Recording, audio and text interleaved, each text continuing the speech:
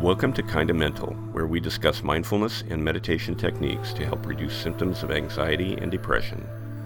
Feel free to email Peregrina with any questions you might have about mental health. She will try to answer them in future episodes. By listening to this podcast, you understand that all content presented is for informational purposes only. These podcasts are not intended to be a substitute for direct professional advice from your own physician or mental health provider. Welcome. Today we will be talking about DBT, or Dialectic Behavioral Therapy. I've been wanting to cover this topic for some time because DBT has a lot of mindfulness influences, but it's also more than that. So I'm excited to have Amy here with us today to help us better understand what it is and why someone may want to look for this type of therapy. Welcome, Amy. Thank you so much for coming. My pleasure. Happy to be here. Can you help us understand a bit better what dialectic behavioral therapy actually is? Sure, I'd be happy to. Broadly speaking, it's a form of cognitive behavioral therapy that helps people learn how to better regulate their emotions and behaviors that often get them into trouble. So this would be, for example, like trouble with police, parents, or even behaviors that they don't like seeing in themselves. It does this by integrating behavioral therapy with aspects of Zen mindfulness practice to have a more balanced life. So it's a therapy that kind of came out of cognitive behavioral therapy and has a little bit of a sprinkling of Zen in it as well. Basically, yes. The phrases that we use frequently in DBT is that it helps to create a life worth living. So what makes it different from other therapies?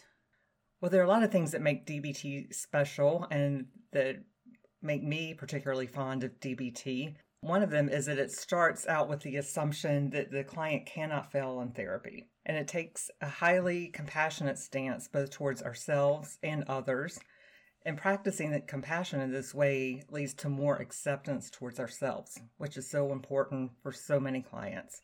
With this mindset, the client's behaviors always make sense given their individual situations. And then these ideas lead the client to learning that the therapist is in the boat actually rowing with them, so to speak. So it feels like a team rather than a one person teaching the other person who is learning. And it shows the client that we're all in this together. What was that phrase you said? Creating a life worth living. Gotta love that. It sounds like you're really able to connect with your clients by showing them kind of your own human side. You're not just a therapist. You're a human being who sometimes experiences these things too. Of course, we all have triggers. And these triggers can lead to emotional dysregulation. And DBT helps people, including myself, manage their sometimes intense emotions that do come up. Now, I've heard that term before, emotional dysregulation, but it sounds really complicated. Can you explain what that is a little bit? Emotional dysregulation is intense emotions that lead to problem behaviors that get us in trouble. So let me give you an analogy of how emotional dysregulation may work. So this is a metaphor that I use with a lot of my clients, but if you imagine a regular sized snowball and it's at the top of the hill, and someone gives it a push and it starts to roll down the hill. And as it rolls down the hill, it gains speed. It gets to a point where there's no going back, but also it attracts debris and gets bigger and bigger as it heads down the hill. And at some point, there's no reversing it, almost like it has a mind of its own. By the time it gets to the bottom, it's much bigger than it is at the top. And then it's hard to get back to the top. It takes much longer to get back to the top of the hill. The same way with our emotions. Once they're triggered and get to an intense point, it could take hours, sometimes days, to get back to the top where they were emotionally regulated. That sounds a lot like my mama bear. It's inside me. But like this mama bear that I have, she and I have become friends over the years, but she used to really startle me and frankly get me in trouble to the point where I might say something or do something that I really regretted later. Is that kind of what you're talking about? Yes, that's a good example. The idea is to become friends with our mama bear, so to speak, and to first observe that she's there and accept her being there, and to also know she's not as scary as we initially thought she was. So how does emotional dysregulation look in real life? I mean, I guess we kind of talked about it, but outside of your snowball analogy or my mama bear, what does it look like? Well, all of us have emotional dysregulation at some point and to some extent in our own lives. And it can look like chronic anxiety or depression. People may have behaviors like binge drinking, cutting, or unprotected sex as ways to cope with the intense emotions. Eating disorders of any kind is another behavior that's often seen. And these behaviors can come out in people who have had prior trauma. That is really broad. I mean, it sounds like almost everyone could use a little DBT. Yes, I think so. And it's not a magic wand. It's hard work, but it's incredibly worth it when people start to see changes within themselves. How is this type of therapy set up? How is DBT set up? What would someone expect to learn? Well, there are 3 modules within which clients learn these skills. And each module has their own set of skills to learn. And mindfulness techniques are taught throughout the 3 modules. And these modules are taught in weekly group skills training. Can you describe the modules for us? What's the first one? Sure. The first one is interpersonal effectiveness. This module teaches skills for people who may have difficulty saying no to other people. They may lose friendships and relationships often, stay in unhealthy relationships, or maybe have anxiety or fear that a relationship will end. And sometimes they don't know what to do when there's a conflict or fight in a relationship. That's a lot of topics. How long does that module take? Each module is 8 weeks. Okay, so 8 times 3 is 24. So 24 weeks for all of the modules? That's correct. Some people will go through all 3 modules back to back. Some people may come and go, practicing what they learned in between and coming back. So that sounds a little more doable. It sounds like people are pretty flexible. Do you have an example of how someone would benefit or change their coping skills after completing the interpersonal effectiveness module? Sure. Let's say someone has difficulty speaking up for themselves or voicing their preference in a relationship. We teach skills for people to look at each interaction and decide what's most important, what's their goal in that interaction. And sometimes it's saying no to someone, but also knowing how strongly to say no. And sometimes it might be some kind of negotiation within the relationship. Well, these kinds of things come up all the time with, a boyfriend or girlfriend or even a group within a group of friends, an employer. I mean, lots of people are nervous about these kinds of conversations. Yes, they do come up everywhere. Clients in DBT learn how to ask for what they want and how to say no while keeping their self-respect at the same time.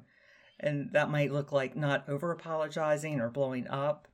And they will learn how to maintain healthy relationships. And sometimes it's deciding if a relationship is healthy or if it even can be healthy. And sometimes they realize that some of their relationships are not healthy and they eventually decide to bring those to a close. That sounds incredibly powerful. I mean, this can really change someone's life. It really can be, and it's beautiful to see people grow into themselves. Okay, so that was just the first module. What does the second module look like? The second module is emotional regulation, and this section teaches skills for people who may have intense mood swings. They may feel depressed or anxious all the time, or they may have trouble managing their anger. Another thing is they may be unable to tell how they're feeling, or people who are overwhelmed with their emotions. And that's another 8 weeks, right? Correct. Does it run on the tail end of the one before? No, we usually take a week in between each module. I am glad to hear that. I don't think I could do this if there wasn't some kind of break in between. Kind of got to let things settle a little bit. So can you give an example of how the emotional regulation module might help somebody? Sure. So if someone is having trouble getting out of bed in the morning because they feel depressed or anxious, about the day. And when they wake up, their first urge is to just pull the covers over their head and stay in bed. So we would work with them on a concept called opposite action. Using this technique, you would do the opposite of what your feelings and emotions are telling you to do. That sounds kind of like a shoe commercial that I'm sure everybody has seen at some point. But I'm sure it's a lot more than just the idea of do it. Right. First, you have to recognize what you think you're wanting to do, and then recognize that staying in bed is not working well. It's not effective, as we say in DBT. So together, we'd go over the possible helpful behaviors that work within the client's life. Everyone's different. And we also incorporate techniques from other modules. It all comes together in a synergistic way to help the client meet their goals and move towards a life worth living. That is fantastic. Thanks for expanding on that. Do you have any other examples for this module? Sure. Another way this module helps is by emphasizing awareness of physical sensations within their body. Knowing when we're hungry or sleepy, and doing the things that are good for us and our physical health, like taking medications if you need to, or eating a balanced diet and getting exercise. Those things all help with emotional regulation. Do you ever recommend using body scans to help people connect with their bodies a little bit better? Absolutely. A body scan is a great way for people to get out of their head, so to speak. So connecting and paying attention to our body's needs is a part of our overarching mindfulness techniques we incorporate throughout the course. This is a lot to take in. Would it be all right with you if I put the main points of the podcast on the website? Sure. Great. I think people would really find that helpful. Okay. I think I'm ready to hear about Module 3 before going into overload here. Okay. Last but not least is distress tolerance. This section teaches skills for people who maybe are impulsive or act without thinking, regret things that they did on impulse or when they were stressed. Maybe they don't know what to do when feeling overwhelmed. They might participate in self-harm behaviors like cutting, burning, or hitting themselves. And typically they have few or unhealthy ways of coping with stress. So what superpowers does a person learn in this one? This is where we learn how to respond in a way so that we don't make the situation worse. For example, if you're in an argument with a friend, your feelings or emotions may be so high that you want to text them and tell them off. But as we all know, this can lead to a lot of feelings of guilt or shame later when things calm down. So distress tolerance skills would help a person to be with these feelings in a way that allows the intensity of the emotion to calm down before they react. That's my mama bear again. I have experienced this example for sure. It's night and day from an internal standpoint when you can become friends with, your own internal mama bear. Yes, you probably incorporated some of the techniques without even knowing it. Another example might involve being in hurricane season, where we see a lot of flooding. So if a person panics, it can make things a lot worse for them, maybe even end in them drowning, literally. So learning distress tolerance skills can help them to stay calm and more able to think about options that are effective and may save their life. So you're talking about kind of the curveballs that we get just thrown at us randomly throughout our lives sometimes. Exactly. We're not able to avoid those curveballs and pain in life. Right. So by learning distress tolerance, we can stay in a place that allows us to see things more broadly in a way and maybe make more appropriate decisions for ourselves. Right. We're trying to create a life worth living. I knew before we spoke today that DBT is a really powerful therapy, but honestly, I didn't know how powerful it really is. You show people they have power within them to create whatever kind of life they want to live. Well, they really show themselves, and that's the beautiful thing about DBT to me. Thank you so very much for coming today. It has been a delight having you. Thank you for inviting me. It's been great being here. Oh, wait. So if someone were interested in finding a DBT therapist, what should they look for? Should they just Google DBT? That's a good place to start. Some cities in the U.S. have several DBT therapists to choose from, and others don't have any. But a Google search would be a good place to start. And use the words DBT or dialectical behavior therapy. People should expect to have once weekly individual sessions with a DBT specialist and a once a week group skills training with other people taking the course as well.